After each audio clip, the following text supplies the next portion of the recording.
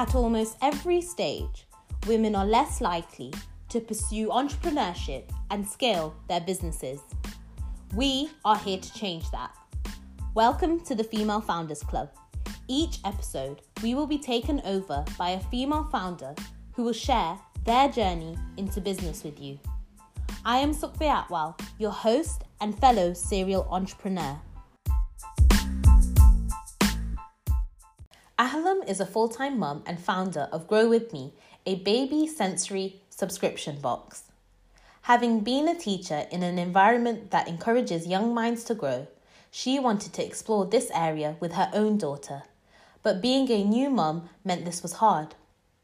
A fan of subscription boxes, she was surprised there was no baby sensory box on the market, and so Grow With Me was born.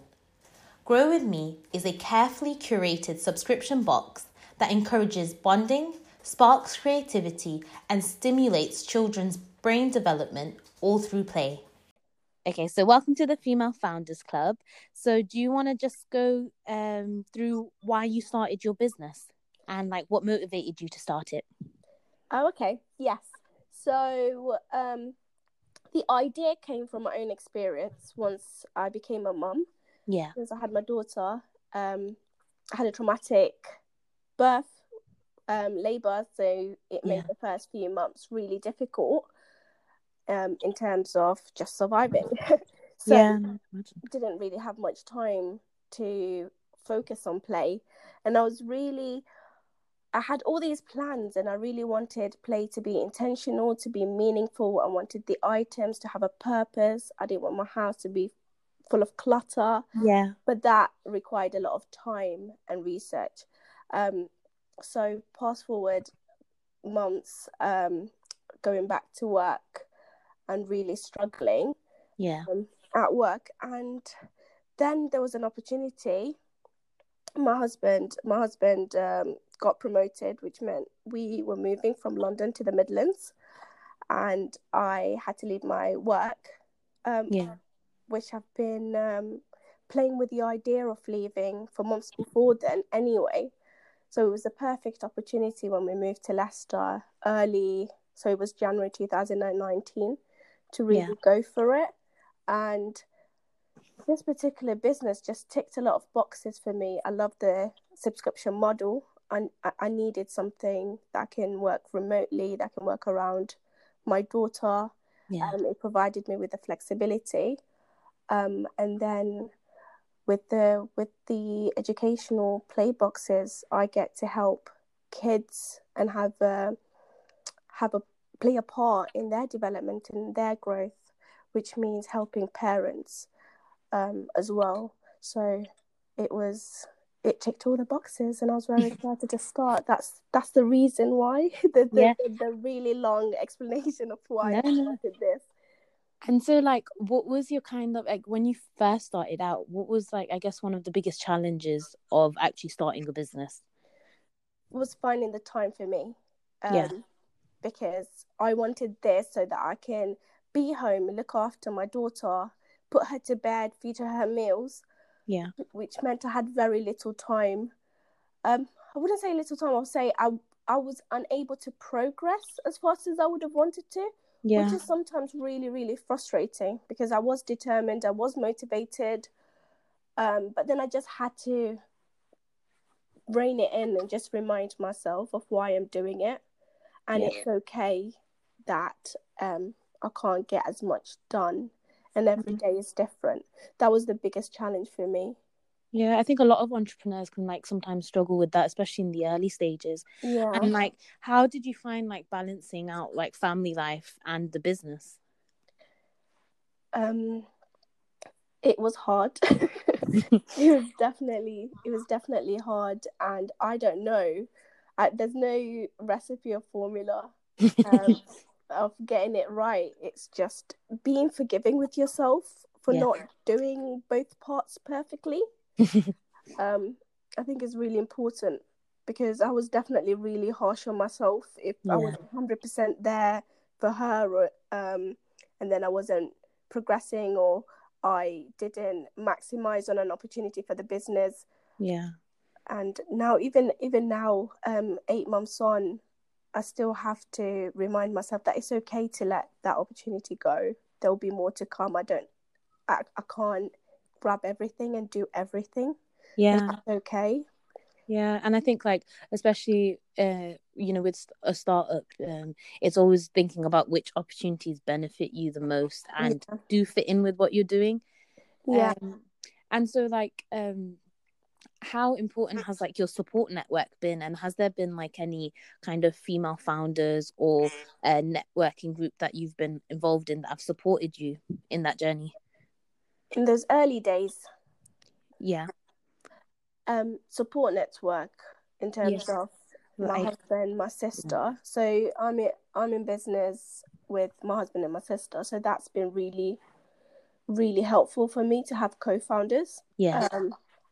And I have obviously completely different relationship with both, so they've supported me in completely different ways. Yeah. And sharing the workload and sharing the stress as well has helped. Family members have helped in those odd days of looking after her so that I can get work done, so I can progress on the business. In terms of the wider community, Yeah. I don't think I put myself out there enough. I wish I did. It was until later, until we've launched, until I feel like I could come out of the shell almost and say, yes, I'm growing a little business that I could go out and claim it. Yeah. At the very start, before the concept was proven, I felt really uncomfortable with shouting it and asking for support or putting myself out there. I wish I didn't feel that way. I wish I was part of a community. Yeah.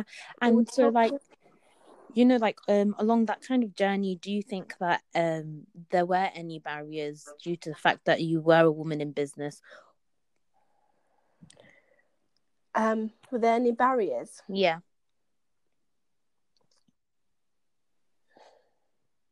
I think the first time that I felt uncomfortable or kind of raised an eyebrow Yeah. about me being a female was when we went to our a trade show, a toy fair, Yeah. looking for suppliers. And in the past, that was the second time we've been. The first time I went with my husband, so he went around with me and we spoke to different distributors and suppliers. The second time round, he wasn't feeling very well, so I Yeah. told him to sit down in a cafe and I'm okay. I go around and talk to them myself, and I've noticed a difference in the way that I was treated. Okay. That was the first time that I felt a little bit like if I had a guy with me, a bit Yeah. more Yeah. serious. I don't know. It could be me being a woman. It could be the fact that I'm short and look young.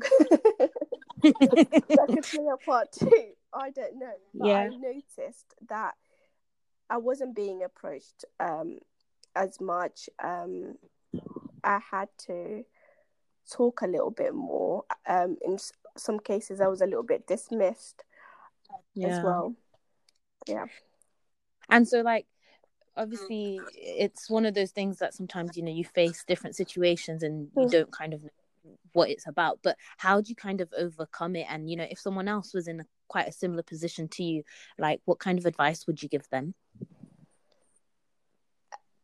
If it's in person, Yeah. yeah. If they were going to approach suppliers, just being firm and ignoring Yeah. it, and yeah, just being firm and making sure that you're heard. Don't go in expecting them to be interested. Sometimes they're not, or they might underestimate what it is that you're working on or the potential of your business, and that's okay as well. Just not to be put off by people's perception of your people's expectation. Because even me, when I first started, had an idea of what this businesswoman looks like, and I don't know who said that she looks this way, and I definitely don't fit that image. Um, and that's also okay. Yeah. And so like throughout your kind of journey, what has been like one of your most like memorable, exciting moments? The first few subscribers, I think it's my most memorable moments, because Yeah. I think up to that point, all the work that you're putting in, you don't have much to show for it. You don't, in terms of sales, you don't know if it's going to work. You don't know if people are going to love it. But the first few people that have bought a box, that have subscribed to us, they gave me the confidence to keep on going. Because if I got 5, then I can get 100. I can do 500. I can do 1,000. That's how I felt. I felt like they really, really said it was their way of saying you can do this, and this business has legs. Yeah. So is there anything like you would do differently, do you think? If you could like look back and say, to, Ahlam that's starting off at the beginning, would you change anything? Yeah, I would change the stress and the worry, and the frustration at the beginning with trying to get a lot done and trying to make progress really fast. I think I would, if I can't change the situation, if I can't buy myself more time, there's absolutely no need, and it's unnecessary to stress. I wish I told myself that, and I didn't. And also, when it came to launching the business, if I was doing it on my own without the other co-founders, I probably would have delayed the launch date, because it wasn't perfect. The website wasn't perfect. The boxes weren't 100% complete, and I did beg them to, but they were insistent on launching anyway and figure out, which I didn't agree with at the time, but now I'm glad they did, because that really shifted my my mindset when it comes to wanting things to be perfect and wanting things to be exactly the way it is, because it comes from fear. It comes from fear of criticism, people not liking it, and that's okay. If people don't, now you know why they don't like it, change it. And that's my mindset now, is every feedback is positive, even negative feedbacks are positive. You just take that and you pivot and you change, and you improve. So where do you see Grow With Me going? Like, what's your 5-year vision? 5-year, I would love to expand to more range. The older the kids, the more exciting it gets, the more creative I can be with what I put in the boxes. So that's how I see it.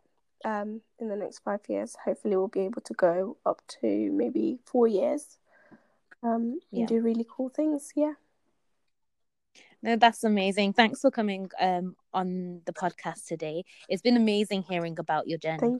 Thank you so much for having me.